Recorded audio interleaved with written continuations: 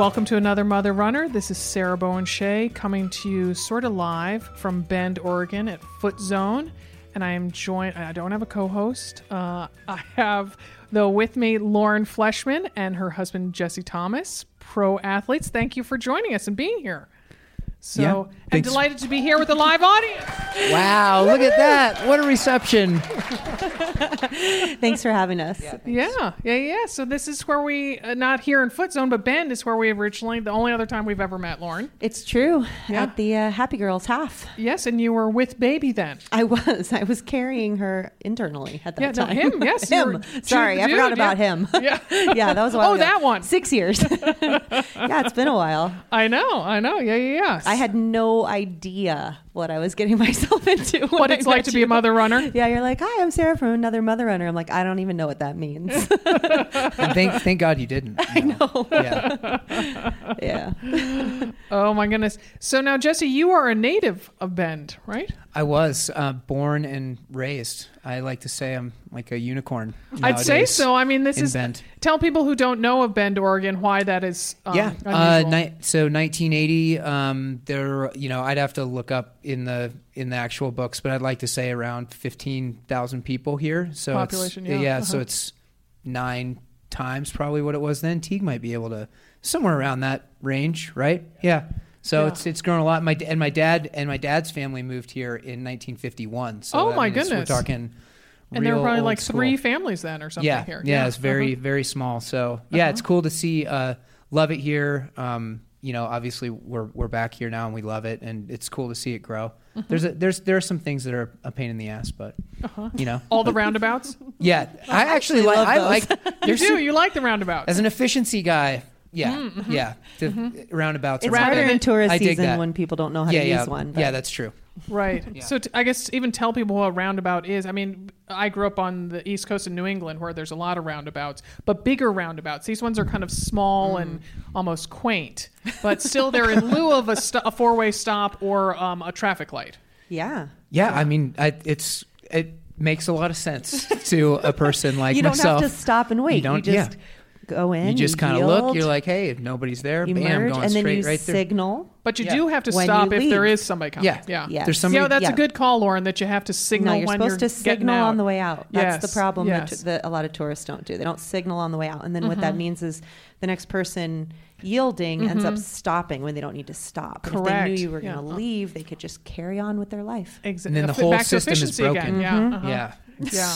It's really frustrating. I'd have to say, but even a broken roundabout's better than a stoplight, honestly. But also our UK listeners could relate to this. There's a lot of roundabouts there, and that's tricky because then you're driving on as a American driver driving on the left. Oh yeah, and that makes and I did some of lane those. Roundabouts. The multiple lane going the wrong way with a stick shift, where the stick shift's not where you reach for it, and you have to downshift at the wrong hand. That was super sketchy.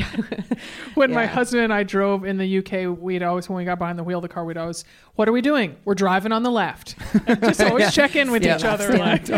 When one time I was training in Spain when I was still a professional athlete, and their roundabouts compared to our roundabouts we just called them weed holes where we were, because here they like put little statues and rock gardens and things like that, but there it was literally just like a weed hole. Like that's what it was, just like a big bunch of weeds growing up. At least the part that we were in, I was like, what is happening right now? In Oregon, weed hole means something completely different. Yeah, you're right. Speaking of that, so Alex, podcast producer, and I drove out from Portland today, and we were stunned by how many we're thinking they were hemp plants, how many hemp farms we drove by on the way out here. I've never noticed. That's how. So does everybody know? I mean, there's a lot between here and Sisters, which is a very quaint town, a 20-minute drive away. And at first I thought those were small Christmas trees on a Christmas tree farm, because you do see those, in Oregon, which is strange to people who aren't from Oregon to see Christmas tree farms, because yes, Virginia, they do have to grow Christmas trees. Mm-hmm. And Alex is like, nope, that's weed. And when we were driving down I-5, even with the windows rolled up, you could kind of get that CBD oil taste in your mouth. That's so funny. I've just like never noticed. It's like one of those things when your kid is growing day by day in front of your eyes. You don't see it. Like the fields have all turned over from soy to wheat. I like have no idea. Maybe we're just constantly walking around with a CBD taste in our mouth. Right, It's exactly. part of the reason everyone's so happy. And you get off the plane in Bend, you know, and it's like pine, sage, CBD. I feel great. Yeah. Well, they all kind of taste the same. Well, you know. Yeah. True. So, all right. Well, so I'm going to mainly ask you all questions. Okay. So, yeah. So let's start with Are we allowed to flip it? Most definitely. Yes. Okay, cool. Yes. So, all right. Well, let's start with an easy one. Remind us the ages of your 2 children. Jude is 6. I can confirm. Yep.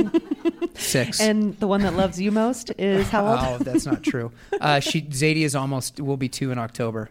I'd like to say she doesn't get enough airtime with her name because on your Wikipedia page, Lauren, it just says they have a baby daughter. She doesn't have a name, and it says... I'm just impressed somebody updated it. Jude's full name. It gives even his middle name. Wow. Really? Yes. Mm-hmm. Huh. Yeah. All right. Well, whatever fan was there then is no longer Can you get on that, please? You lost interest.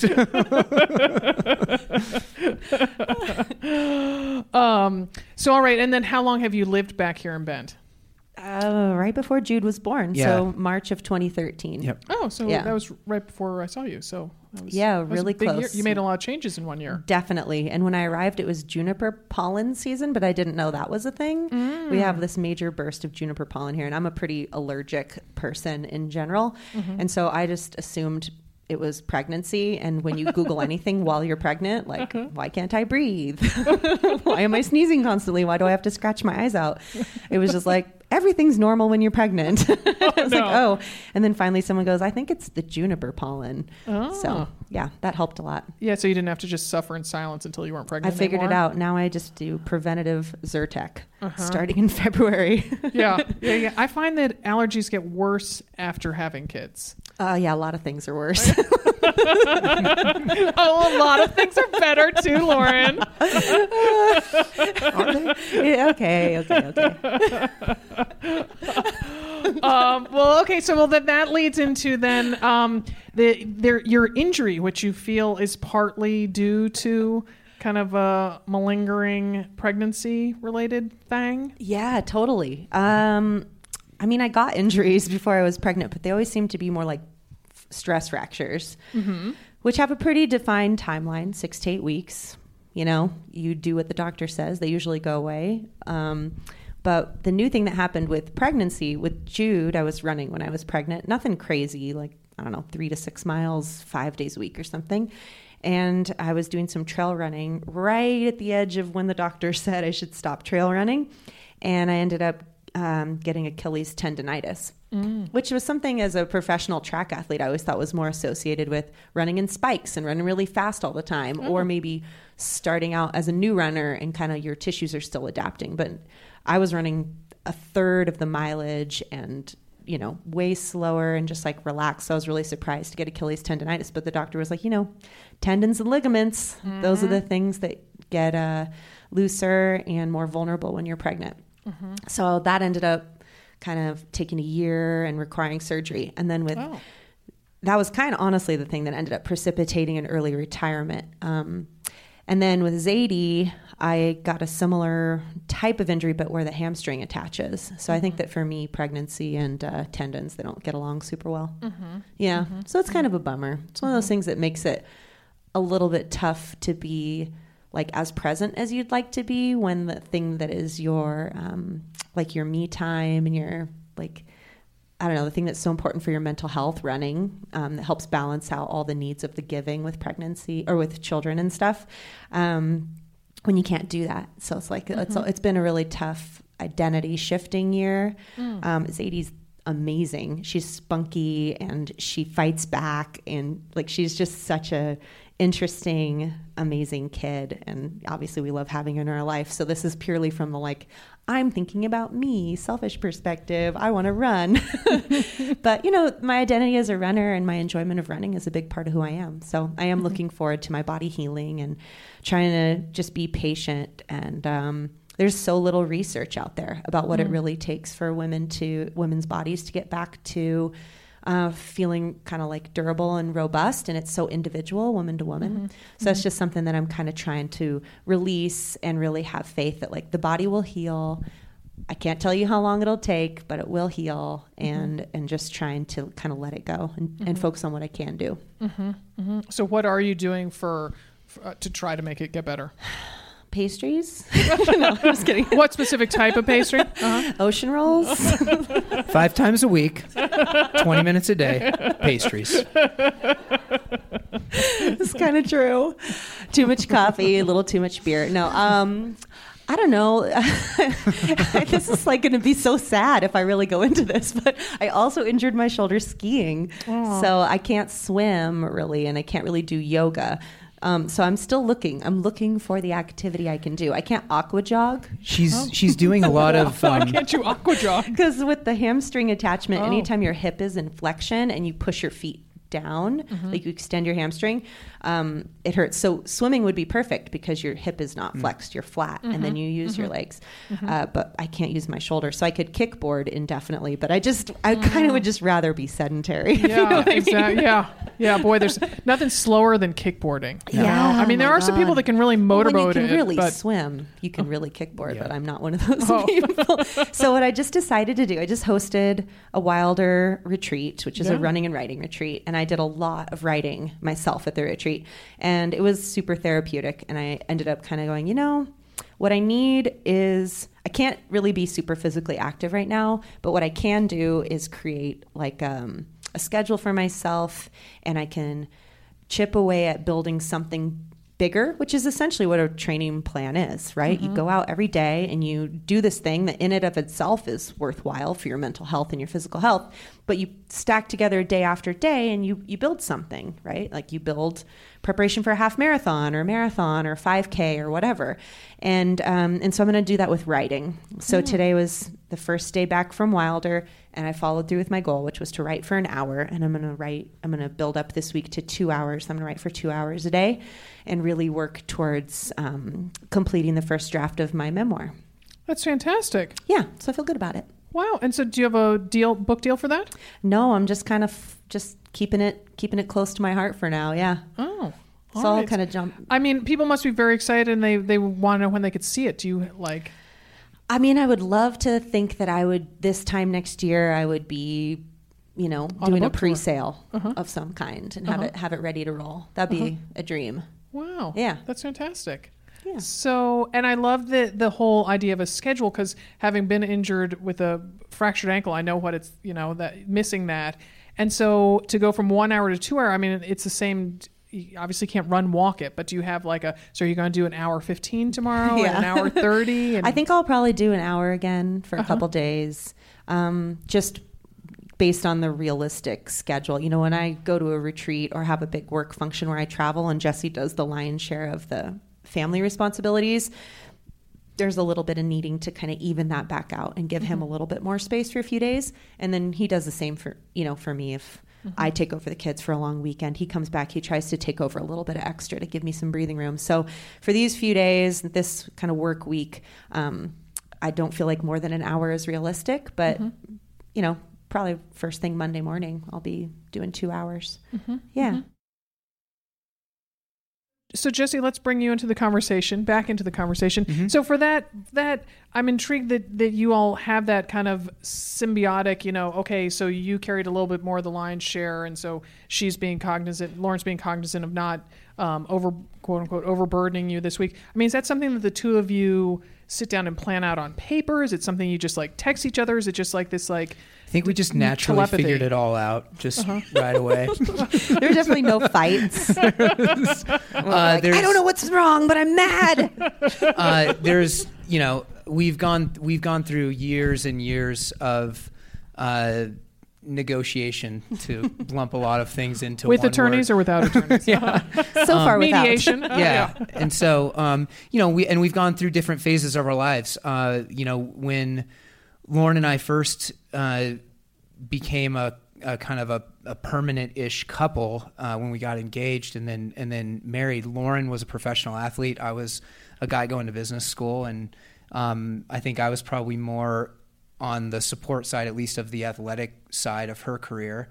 and then her career kind of was in the peak of its arc, and my career was kind of starting, and then they kind of crossed paths a little bit when hers was kind of at the twilight and mine kind of moved into its peak around the time that she had Jude. And so I think we have done a good job of, and very much so with a lot of mistakes, but have done a good job of kind of navigating those career arcs in kind of a macro scale, but then also creating kind of micro, cycles within those two, where I have a big race or a big focus part of my season, and there's a little bit more support coming from Lauren for that. I'm a little bit more absent from the family duties, and then vice versa for things that are important to her. But yeah, very much like a ton of communication. A little bit of marriage counseling. A little bit of marriage counseling, arguments, and there's a lot to unpack there. And we still don't have it all figured out. I feel like we're doing pretty good, though. Yeah. Yeah. You two seem to lead a very examined life, which I admire. That you aren't just letting it's so easy to let the day-to-day just kind of slide by, and you all seem to fly up to 30,000 feet, and that you can even talk about the arc of your all's two careers, like peaks and valleys complement each other, and kind of coming in like waves. I mean, so talk about that. How is that something you all naturally fall into, or is that something you've had to work on? I think that the years and years of competitive sports have shaped our brains permanently in that way. Yeah. I mean, everything is kind of like this long-term view of what you'd like to accomplish as an athlete, and then this short-term cycles of renewal and getting a chance to reevaluate and then commit, reevaluate and commit, reevaluate and commit that comes with sports. And I feel like both of us have always really treated our relationship like the long game. Yep. That we need to continue to reevaluate. And when we got married, we were very much like two individuals who were looking for somebody who wasn't going to like screw up our stuff, but also we could share a good life with. Yeah, but a companion that wouldn't like get in the way. Yeah, basically. I mean, that sounds probably super so weird romantic, to people, but we, both of us were like pretty gun shy on relationships prior to that, because it just felt like I don't want to have to cut off my left arm in order to be in partnership with somebody. I really want to be able to be who I am. And that's tough. It takes somebody. For me, when I saw Jesse's drive and determination in what he was doing, it was such an attractant to me, because I was like, he gets it. He knows how I am. But I also was really attracted to him, and him a little bit to me. It took me a while to win him over. But I just kind of thought, I always want to feel like myself.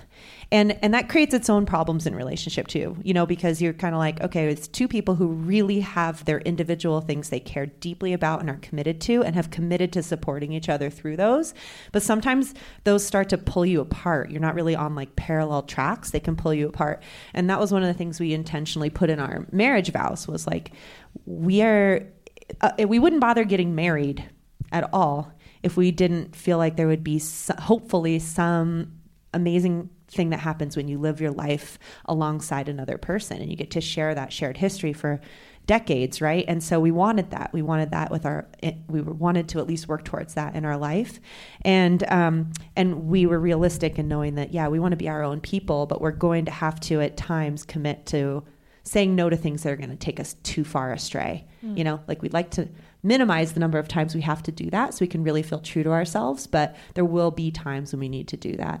And there have been, like you went to business school at University of Oregon because I was there, and you might have gone to Stanford or something like that otherwise, but you did that.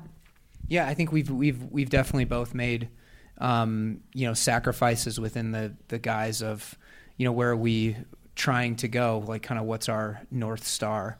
And you make these little pivots along the way. The analogy or the metaphor that we used when we got married was like two vines kind of growing next to each other up a wall. Yeah, exactly. And there are times when they're divergent, and there are times when they're convergent, but they mostly weave next to each other as they're growing along. And I think that our relationship has been very much like that. Yeah. And I mean, I still feel no pressure. You don't have to agree, but I still feel super energized and motivated to have that long story, you know? And so I feel like everyone I ever talk to says having young kids is one of the hardest things on a relationship, especially if you're like negotiating things and trying to both work and like all these things. But I think it's hard for everybody. But I think in the times that we've had a tough time, it's easy for us to resolve it when we're like, hey, we want the same thing. Like we would love to have this long story together. And so we just have to make our way to the solution, you know? And do you find you all have so many business interests? I mean, so you have the podcast, you have Picky Bars, you're involved with Oiselle, you know, you're writing. Jesse, you know, you are a pro athlete, and I'm sure you have other interests as well. I don't know your story as well, but so that, I mean, do you feel that having work projects, shared work projects like the podcast, help you have that long story together? I feel like the podcast has been very helpful. As we've said on our podcast many times before, it's literally, some weeks it's the only hour that we actually get to sit down and talk to each other like completely uninterrupted. Away from our kids. And so that has been great. Having Picky Bars together,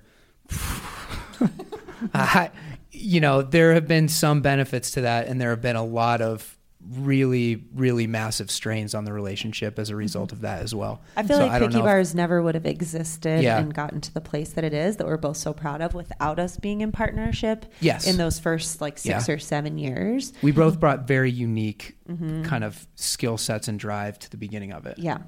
For sure. And then, I mean, part of it is, or like the phase we're in now is, I'm a person that likes to create new things, and I'm less interested in being involved in like the maintenance of a thing or the kind of more nuanced turns in the road. And like the problems that Jesse solves every day as the CEO of Picky Bars are things that like just scare the shit out of me, that I'm totally either not interested in or scared of. And he loves them. He thrives in it. So it is the best thing we could do at this stage of our marriage and the business is for him to really run the company as the CEO, and for me to be a supportive advisor. But I'm not involved in like the day-to-day operations. Like if there's something where my skill set is uniquely fit to help, then it's like all systems go to help with that. But other than that, I do different projects. Yeah, and I have to be really, and we've worked through this and talked through this a lot, I have to be really cognizant about what I bring home and what I don't from the office, because of that. You know, Picky Bars is still a small company, but it's big enough, and it's big enough within the context of Lauren and I and Steph, our other co-founder, still owning it entirely ourselves, that it's the swings with it financially or operationally or whatever can be scary, because it outweighs kind of our worth or personal assets or whatever it is on its own.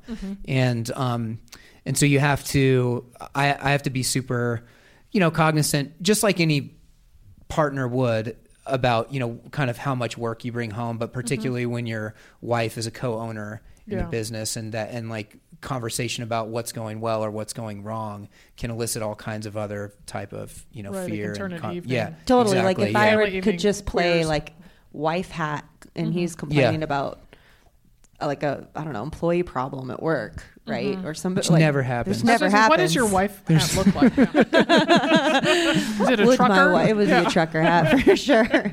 Maybe like one of those felt brim ones. And then you can go like that. You can move your hand back and forth on it. Yeah, I like that. Yeah. I feel like the wife hat would be this thing where you just like cross your hands underneath and you just, like, I don't know, just like open and close your eyes. That's why I like don't you're have kind one of really paying attention, but not really. Just like, Did tell you me see your that on problems, TV? honey. Yeah, something. But there's literally your nothing. brain is mostly shut off. There's at that nothing point. he can talk about at work that I can just listen to passively. You know what I mean? Because it's our hard. business, and like when we have to get a loan from the bank for something, we have to personally guarantee our home for that loan. Yeah. So there's like, we are the backstop. So if there's a problem at work, like even a little problem, as someone that didn't grow up with much money and didn't grow up with experience around business and entrepreneurship and risk taking, little things are like big alarm bells to me. I'm like, oh, what if they take our house? It's like a total overreaction. Jesse's like, you can relax. Well, yeah. I mean, there's a certain, but you do. I mean, that could happen. And there's a certain amount of. Jesse, we're recording a podcast. Yeah, sorry. But there's a certain amount of, as an entrepreneur, there's a certain amount of like compartmentalization that you just have to like naturally build around your brain and just be like, okay, we're gonna get through it, And so. Yeah. And that's why I never fantasized about being an entrepreneur. Totally. But then it's fun. It's risky. It's, it's hard work. I don't know. Yeah. So that's where we have divergent interests. Yeah, totally. That's the only one though. So when you think about your writing projects, Lauren, do you ever think of writing a book about relationships because it seems to me that you, just listening to your podcast, you'd have so much advice to impart, and I don't know. I mean, I feel like it'd be hard to top the Sugars, podcast. I don't know. I mean, my dream is to write for a living. I mean, that's what I'd love to do. I'd love to have a shelf of things I've written and published one day, and hopefully really enjoy that. I'm learning that I really love to spend time with my imagination. And I think that I just didn't know that. I didn't know that I liked spending time with my imagination until I had Jude. Because Jude is like a real lost in the clouds kind of kid. You have to like basically physically turn his body towards you and lift his eyelid and be like, Jude, listen to me. Because he's so lost in his head. And a lot of my hardest challenges with parenting is that I feel like I have a harder time than most of my girlfriends when it comes to not being able to complete a thought. Like being interrupted is, I think, more jarring for me than it is for a lot of my peers. It makes me so mad. And so I don't even know I'm lost in my head. I'm like making mac and cheese, and apparently I'm having like a real imaginative stream, and I don't even know it. This is just me and my brain. And then, Jude comes and he's like, bah, bah, bah, bah, bah, and Zadie's doing this and grabbing my leg, and I just like have a rage reflex. And so, but I've just learned that it's like getting pulled out of a dream. That's what it feels like to me. So that this stage of parenting with little ones is tough in that way, because you can't reason with them. You can't, you know what it's like. You're like, you tell a kid like, you need to wait your turn and say, excuse me. Like that doesn't happen. Not until later. So so that's tough. But yeah, that's one of the things that now that I know that about myself, it makes me really excited to go into a desk in a room by myself and write and just spend time with, at first, non-fictional stories, as Mary Carr says, like spend time with people on the other side of the grass and like erect parts of your previous world around you and spend all day there. I really am excited about the process of memoir, but then eventually I'd love to try to get into fiction too. And I love hearing fiction authors talk about the way they spend time with their characters. And even Jonathan Franzen just had this article in the interview where he was talking about once he's named a character, like he spends a lot of time thinking about a book before he starts to write it. And once a character has a name, then the book takes on a completely different life. Like he knows he's going to really roll with it. And I was just like, that I can't identify with that because I've never written fiction, but it sounded like something that I will experience one day. Like it felt like it was for me. So that's pretty cool. So growing up, I always dreamed of writing fiction, and it's just something I've never been able to dive into. And so you, I know, didn't study. You don't have a real arts background. You didn't study English at Stanford or anything like that. So how do you think about taking writers' workshops? How do you think about honing that craft? Yeah, so I've really taken to the Natalie Goldberg style of wild writing that she wrote about in Writing Down the Bones. It's probably like a 30-year-old book now, but her theory that writing is democratic and that anyone can do it and that everyone has a voice, and that her style of free writing based on a timer and prompts and just writing the first thing that comes, like learning to bypass the internal critic, is a way to really hone into your powerful voice and your unique way of seeing the world and communicating. And I feel like, yeah, you could get an MFA, but I have friends that have MFAs and they've been like, you know what, you don't need to get an MFA if you've got excess money and you have excess time.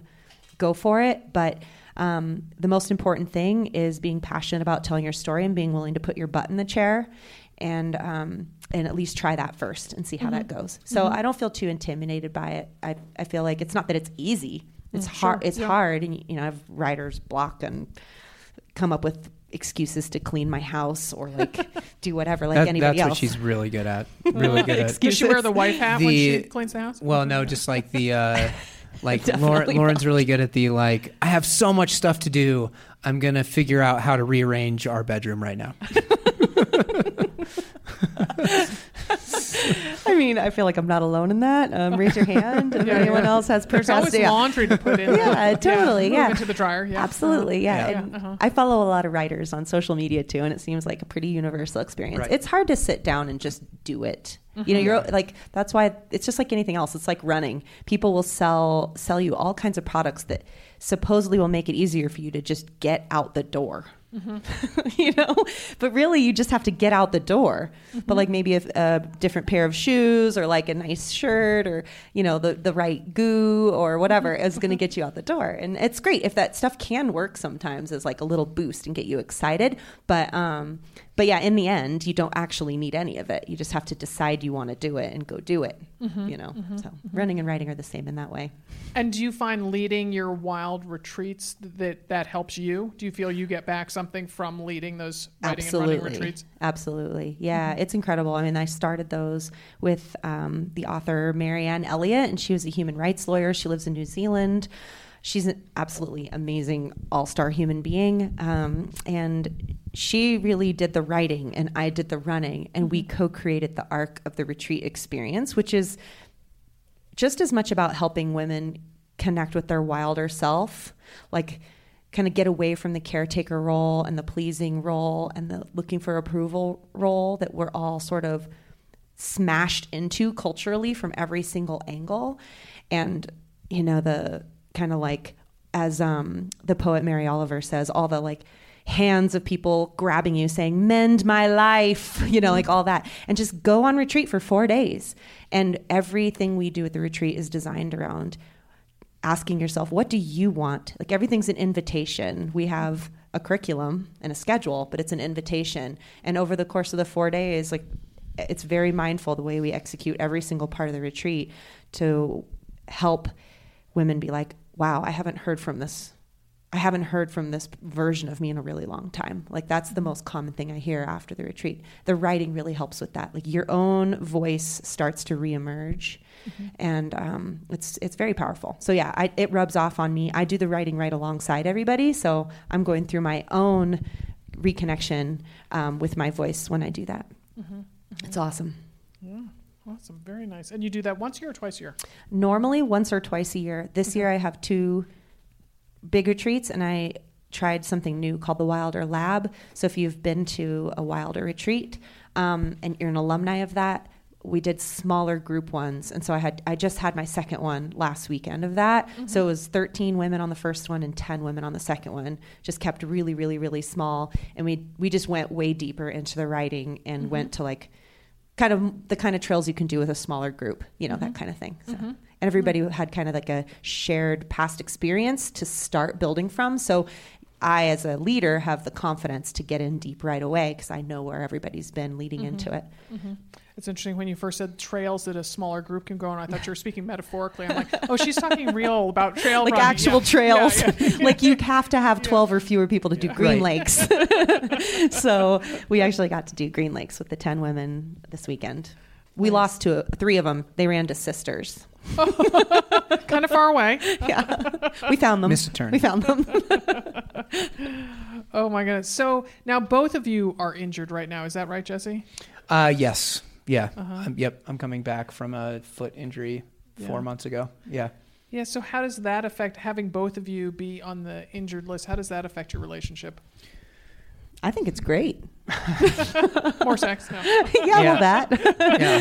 A little more energy, less tired. I don't know. I feel like it is a nice break from the like one person's really training for something, so the other person needs to pick up the family slack. Yeah. I feel like we've been really good at being in partnership. Yeah. In general, I've been transitioning away from my kind of full time, trying to race at a world class level to not really doing that for about a year. Mm-hmm. And so the injury that I had was training for as a really annoying Ironman triathlete would say, only a marathon. Mm-hmm, mm-hmm. And when he was like, so, I can't believe I broke my foot. I was just training for a marathon.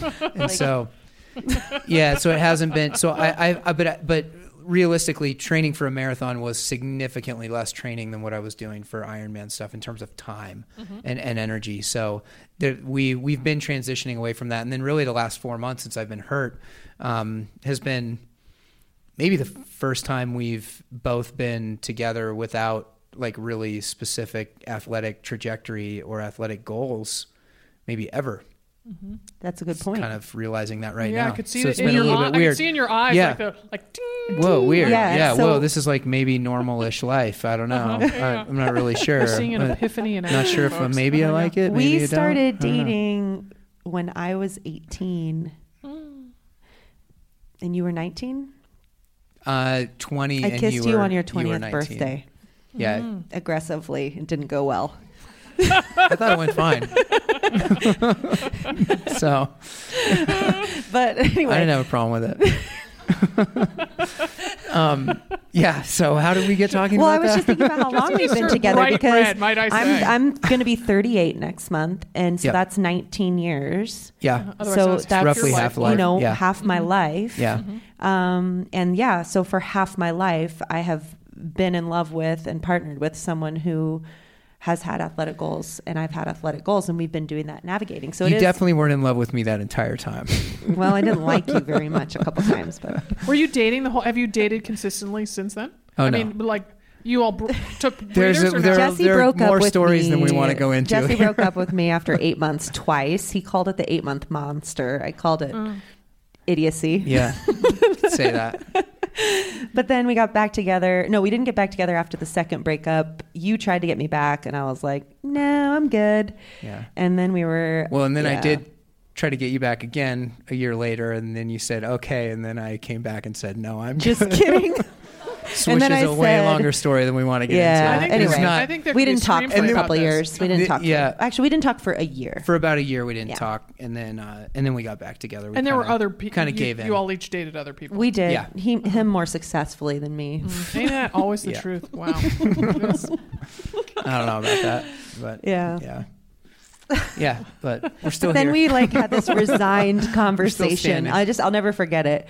I was driving back from Mammoth towards San Francisco, and I just called Which is you a long drive. and broke the silence, our year-long silence. Yeah. And I was like, "Hey, what are you doing? I'm driving to San Francisco." And you were like, "Nothing." Yeah. It was super Sent romantic. away. And I was No, like, we "We were- should get together." Yeah. And we were like, talk. okay, cool. I'll see you tomorrow. And then we sat down, and then within You dating anybody? yeah. So what do you? No. And then it was like, well, I still kind of like love you, basically. And then well, I can hear And the then theme music it already. was the same thing, and it was. Who are It we took gonna like cast 30. It for took like them, you know? 23 minutes. Yeah. Yeah, it was Yeah. basically, it kind of was like Scarlett two boxers Johansson who'd sort of been through for it. And we're just Lauren. like, Yeah. It's just Should we like, just throwing call it? Just done. should we just All call it? right, That's it. Who can we But it cast? has Give been Jesse. helpful. Yeah. I was actually, when we had probably a tough time, maybe 6 months ago, we were going through a little bit of a rough patch. Yeah. Little patch. I was talking to my sister-in-law, and she said something to me. She goes, you know what, you've tried being apart from Jesse, and you already know how that goes. And I'm actually really glad we had our on again, off again years, because that is how it felt. Because we spent our time apart, and we always thought about the other person. Aw. It just never, we couldn't, no matter how hard we tried, get rid of the other one. So I'm like, you're right. Yep. That's great. That's great perspective. Love you. I don't know how to respond to that. Yeah, I'll let that. He soak always in. gets You- so awkward when I'm like sentimental in any way. or No, talking about, it's good. That's It's great. Cute. You're cute. It's great. Just keep it going. I can tell Jesse's like, this is so not what I signed up for. Jesse's like, I usually write the show notes, and why is this woman asking This is all actually these pretty questions? standard. See, This is Jesse's an okay. engineer, and he's It's also fine. not particularly like emotive and touchy feely. So It's I am fine. making him feel uncomfortable. I have my arm around him right now. We need a close-up photo. Someone come up, take a close-up photo. Yeah. Yeah, See, and it's just going to get more awkward the longer I do it. it will. Yeah. The more you talk about the it, light too. in his eyes has gone out a little bit, do I have to say? Anyway, back to you. All right. Okay. So how about this? This is has some service in it. So you two travel, I sense, a fair bit for work, sometimes for races, that sort of thing. And someone on Twitter, I think you all noticed that someone asked how it is you juggle taking the kids along. Because I have to say, I took the only time I took just one of my children to an away race was when I ran Napa Valley Marathon. I was weaning my first daughter at 14 months, and she was awake and crying from 3 a.m. on, and my husband slept through the whole stinking thing. Yeah, I'm not bitter. Wow. Yeah. Uh-huh. Yeah.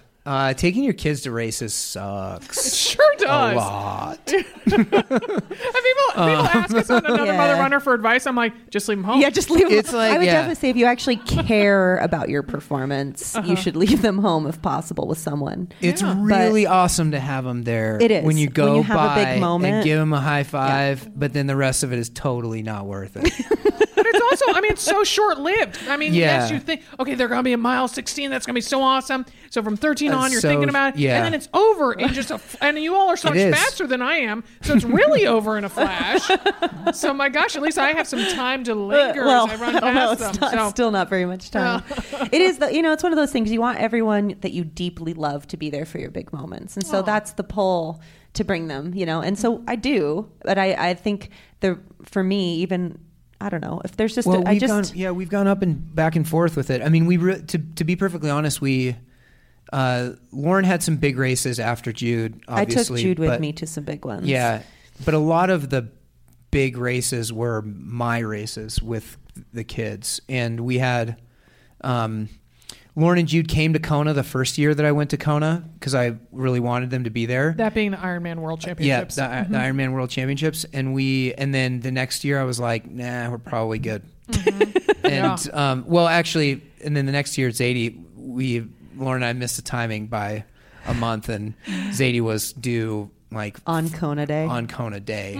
So they just weren't going to come anyway. That was good planning on your part. We induced Lauren. with Zadie a week early to make sure Jesse could be there for the birth. Yeah. Wow. But then they both came with me to my last big race about a year ago, which was in Germany, at a big Ironman in Germany. They came and they just magically appeared.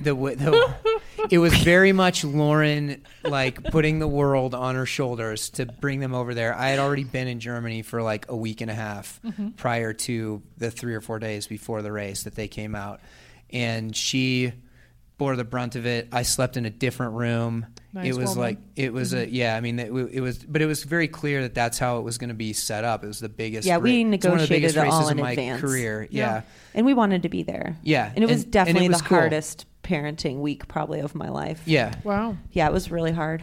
Yeah, just because of the time difference. Yeah, they just didn't. Nobody slept on the plane over. Oh, goodness. And then we got. And you were by yourself with the two kids. I was by myself with the two kids. Yeah, and how old was Zadie? I don't even remember. Was she like 9 young. months, 10 months, or something? Yeah, she was less. So than she a was year. just old enough to be annoying, like where she wouldn't just nurse and fall asleep, and needed to touch everything and grab everything. So and then I didn't sleep at all, and then we had this little snafu where I thought Jesse was going to pick us up at the airport, but really I had to find my way to an international train that was going to go 2 more hours to where he was. Oh, that was so fun. It was awesome. super We got fun. to see much more Germany. Yeah. It was just one of those like comedy of errors where like the escalator and the elevator's broken where you need it, and you have your double, burly stroller, and you're and a huge roller bag. I'm carrying all this stuff, and I haven't slept. And then when we finally did get on the train, which we made by 5 seconds.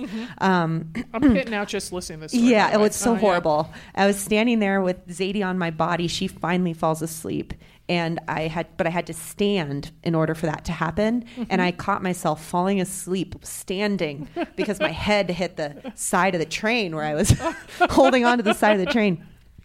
And it's just like so much of traveling with kids is like that. It's like you're carrying the kid and the bag, and you got to get from one part of the Denver airport to the complete opposite end of the Denver airport. And of course, you have like 5 minutes less than you actually need. And so you're running and you're sweating, and you think, I can't possibly carry these things for that much time. And then somehow you do. Exactly. Somehow you just do. And like that has actually completely travel with children has completely changed my perspective on like what I can endure. Like, Wow. Running endurance is one thing. Child endurance is another because you're responsible for their life. So you can go to a completely different level of pain. Oh my gosh. I have injured my neck carrying children through airports. And the amount of stuff you have to travel with too. God. Like traveling as a triathlete is like the worst nightmare because you have like a bike bag and all this other stuff. All and this then you bring unexpected stuff two happens. Kids with you. You actually can't nightmare. fit. Like we got to Germany, we couldn't fit you, me, both kids with the car seats, your bikes, our luggage. Like we couldn't fit it all in any car that was available Yep. of any rental Particularly in place Europe, in yeah. Europe. Uh-huh, Like yeah. it was like, well, shit, what are we gonna do? Like, Yeah. 2 trips to the airport, I guess. Yeah, Yeah. it's tough. But it was really special to be there for the race. Yeah, That that's cool. it was completely worth it. I would do it again for that. I cashed in all of my relationship points on that one and paid for it for months. I think mean, afterwards, you've broken but it was even still again. It's fine. It was still probably worth it. Wait, Yeah. what did you say, Lauren? I said, you've probably broken even now. It's fine. Yeah, it's taking about a year. People can't tell when you're kidding because you're so serious. You got such a good deadpan face. Thank you. Yeah. Thank you. I think there's way more relationship talk than Jesse thought was coming this evening. Look on his face. It's like, yeah. That's actually one of my favorite things about him is when we do our podcast together, I just feel like I really love just being able to be open, talking. Are you getting Yeah. weird again? No, I'm not. I'm listening. Just I'm being able thinking to of- talk about our life and I just feel like we both really value transparency and Yeah. we want to be ourselves and we don't want to have that weird friction feeling of being one thing at home and a different thing to other people, because even though obviously we're not like Leonardo DiCaprio and Kate Winslet or something, but like we're micro known in a micro community, and I think it would just be I know because early in social media days I didn't feel like I had those things aligned as much, and it just feels way better to just be who you are all the time. Well, you don't have to remember your answers or how you were when you Yeah. gave that answer because Yeah. you were yourself. Yeah, It's true. totally. It's when my first husband and I were going to pre-Cana classes. We got married in the Catholic Church, and so I told him the advice I gave him. He was not a Catholic. Is that where they give you like the birth control advice? That's where they ask a room full of people who are Catholic. The only one not was my first husband, and he was the only one who said God is love. And no one else had an answer for that one. Oh. So anyway, so he, before he had to meet with a priest, I said, just don't lie, because if you lie, you have to remember what you said. Yeah, right. Yeah, exactly. So yeah, you if, don't want to do if that. we are constantly invited to be who we are, and if you are that person, then that's who. Oh, okay, that feels like the answer I would have given back then because it was who I was. Yeah, totally.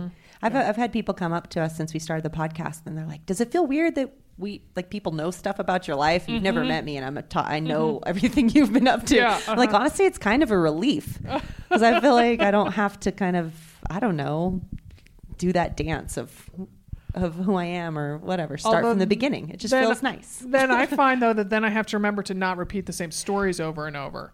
There's I that. just repeat them. Yeah, no. So That was Much before to the Lauren's podcast. chagrin. with another mother runner, we used to do Ragnar relays, and so that we would have a contest and people would get chosen to be on the team. And so Dimity, my business partner, would she was in one van and I was in another. And so then after it was all over, we were driving back to the hotel. And we switched because I hadn't got to spend time with those runners. And so I'm telling some story on the drive, and one woman, Erin, leans into this other woman, Kelly, and is like, pss, pss, pss. I'm like, oh, what's that? What's that? She goes, oh, I just was saying you've already said that story on the podcast. Whoops. You used all your material. I have, yeah. So, but this is good tonight. I'm getting more. I'm getting fresh there you material. go. There you Fresh go. material. The time I took Augie to a podcast recording, the time I talked to Lauren and Jesse. Yeah. So, well, let's open it up to the audience, see if there's questions from there. Cool. We Yeah. like talking about work, play, and love. Oh, That's yeah. right. Yeah. So, All three. That's why it's Yeah. called that. Come on, don't and be we shy. can pass a mic around. Which mic should we Yes. do? It's this Oh, one. okay, great. If only Augie could do it. Could we maybe get Aaron? Could you maybe come up and raise your hand if you got a question? Come on, don't be shy. It has a nice long cord on it. Oh, thank you. Maybe I have a question about... Okay, there we go. We got a question. Okay. Got one. Thank You don't need to feed one to the audience. It's good like that. Yeah. So for picky bars, has there been a flavor or even just an ingredient that you really wanted to work that didn't? Oh, yeah. I'd say something truly savory. I worked on that for a while. And a lot of people are like, I just don't want something sweet. The closest I could get was Moroccan Your World. Has turmeric and ginger, and I think has a good balance of savory and sweet. But and we use sunflower butter for that reason. It's not one of the kind of more desserty type nut butters. But yeah, it's that was hard. I spent a lot of time on that. Yeah, and I'll add that we had a chocolate mint bar that we just never quite nailed, and actually even bigger picture than that. We tried to make a protein bar, like a higher protein bar, because anybody that's in the food industry knows that that's what's been selling for like the last 4 or 5 years. And we just never really got to one where we thought it like tasted good enough to like bring it onto the shelf. It just tasted like a chalky, hated like all most the ones of on the the shelf, bars and we didn't taste. feel like we did any better. Yeah, so but we're working on lots of new stuff now that I'm pretty excited about. So hopefully have a different type of bar coming out pretty soon. Should be fun. Yeah, a little different nutritional profile. Yeah. Nice. All right, come on, don't be shy. So my question is, both writing and running inherently can be solitary and very introspective endeavors, but it seems like through your partnership both with Loiselle and then through leading Wilder, you have actually made them very community oriented. And so I'm curious if that's been, like, if you've done that subconsciously or kind of how that's come about, and sort of what you see in, like, the other women who are both running with Loiselle and writing through Wilder, kind of if they're, moving more towards a community endeavor. That's a great question. Thank you. Yeah, I think it's kind of selfish in a way, because for me, when I'm starting something new, I really lean on community to hold me accountable and to learn as much as I can from different ways of doing it. And so, yeah, I've been running a super long time, but I have never been a not professional athlete. I've never been a person that has to choose to go out and prioritize my run when it's not paying the bills, right? And so I need community. I need to learn from people. I need to learn from the group of women on the volley who are doing it while being attorneys or parents or teachers or whatever, people who found the sport at 50 or 60 or whatever, like just had a totally different experience than me. And then with writing, it took me a while to find the courage to write. And I've heard of a lot of runners who come to running late who have said something similar about running, that they leaned on community to get started. Maybe it was through team and training. Maybe it was through a running store like Foot Zone here, where you sign up for a training program, something to kind of hold you accountable in the beginning until you gain the individual confidence to go at it alone. And that's not to say you have to go at it alone, like you flick some switch and you're like, now I can go at it alone. I think for me, with writing at least, it was one of those things where the community affirmed that this is worthwhile. The community showed me different ways to do it. Now I already believe that. And now that I have that like unwavering belief, I'm willing to go sit in the chair alone and do it. And then you get the perks of doing it alone as well. And then you can dip back into community, in and out of community as you want, which is great. And so I do that with running and writing. Ideally, I'd love to be able to be individually motivated in both all the time. But, I think humans are social creatures. Even the introverts need people. Teague's got a question. So I think of you as a pretty good communicator. I think of Lauren as a pretty exceptional communicator. And I'm curious, as a kid, like in high school, in college, like have you had to grow into that in your guys' relationship, or has she taught you, or whatever, or have you just had to, is that been like survival, or I'm curious how that's evolved for you. Or were you always that way? Because you are a good communicator. I would say that I've taught Lauren a lot about communicating in relationships, actually. That's been the strength I brought to the relationship, and not something that she naturally brought. That I say with full love. No, that's true. And my support. family screamed. Usually. We actually. So a couple quick stories to answer that question. I credit my communication to my mom. My mom and dad got divorced when I was really young. My little brother moved to live with my dad kind of halfway through our kind of progression as young adults. And I lived with my mom solo for the last 5 or 6 years of my life before I went to college. And she was very much like a mom, but like a friend. And so there was this weird, just openness to my parent that I think was unusual for kids my age, that then created this dynamic of not only communicating with someone that you have a certain type of relationship with very openly, but also communicating with a woman very openly about my feelings and what I was going through. And so that kind of set the set the precedent for me personally. And then the other kind of end of the kind of funny story was the first time I ever went to Lauren's house to go visit her and her family. My family is awesome. We went, Side note, they just aren't great. They're awesome, but not getting in big screaming matches. Yeah, within the first couple of days that we were there, they're great people, and they're very loving. It was just a totally different family dynamic than I was used to, kind of yelling and screaming when there was anger and stuff, and that's how they figured out what how they were feeling about each other. And there was one point where we had been there, and I was we walked outside, and I was just so you know, this is not how I want my family to communicate. We actually had that conversation when I was 20 years old. Or kids. Yeah, and Jesse was shell shocked. He was in my living room, just I'm don't worry, they always call each other a-holes. It doesn't mean anything. It was just totally Dad different. storms out the door, slams the screen. I'm he'll be back in 15 minutes. Yeah. He's just and what? he was, and he would, and he would, and we, But yeah, it was shocking to me, and so I think.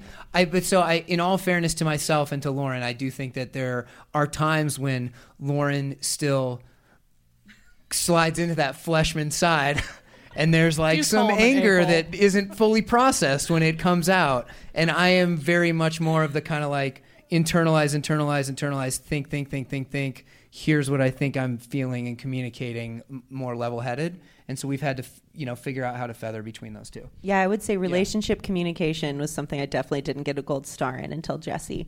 I think communication, being able to communicate my passions and kind of thinking about ideas or team captainship, motivating athletes, that kind of thing always came naturally to me, and I just enjoyed it. But yeah, relationships, I'm very grateful because I feel I'm happy with the goals we have, and I'm proud of myself for the improvements I've made being married to Jesse. And I've certainly learned from Lauren too. There's sides of it where sometimes you don't always want to be, overly internally process and create kind of logical feedback. Sometimes you do need to just get out the emotion and the passion of what you're feeling to actually fully communicate, I think, what you're feeling. And so there are parts of that I've learned from Lauren too. I've learned how to yell when I should. Well, we've had those conversations of what are you yell. feeling? Yeah, totally. Yeah, totally. He's I'm thinking about it. I'm but it makes me feel like you don't care when you think about it for 7 days. Yeah. TMI? Yeah. No, fabulous. All right, we got another question. Yeah.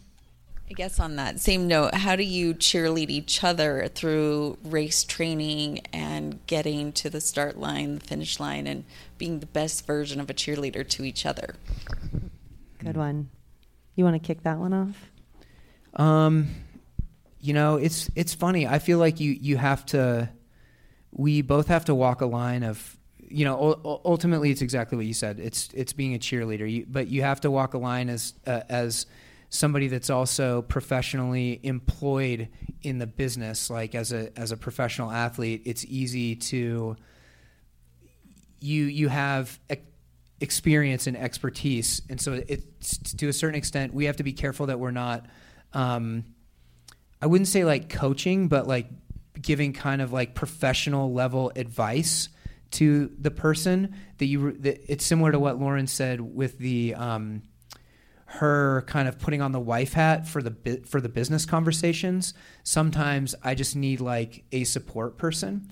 And I think we have to remind ourselves about that as well from the athletic side, because Lauren will come back and be like, oh, my workout was, crappy or whatever. My hamstring hurts. And I kind of like go into like athlete mode. Well, here's what you should do, blah, blah, blah. Kind of solving the problem as opposed to, hey, I'm really sorry that happened. And I'll just pat you on the back or whatever. Hopefully do something better than that. This is me showing how a hug usually works. Oh, yeah, pretty hug good. would be good. So, but yeah, I don't know. You probably have a better answer, but that's my 2 cents. No, I think I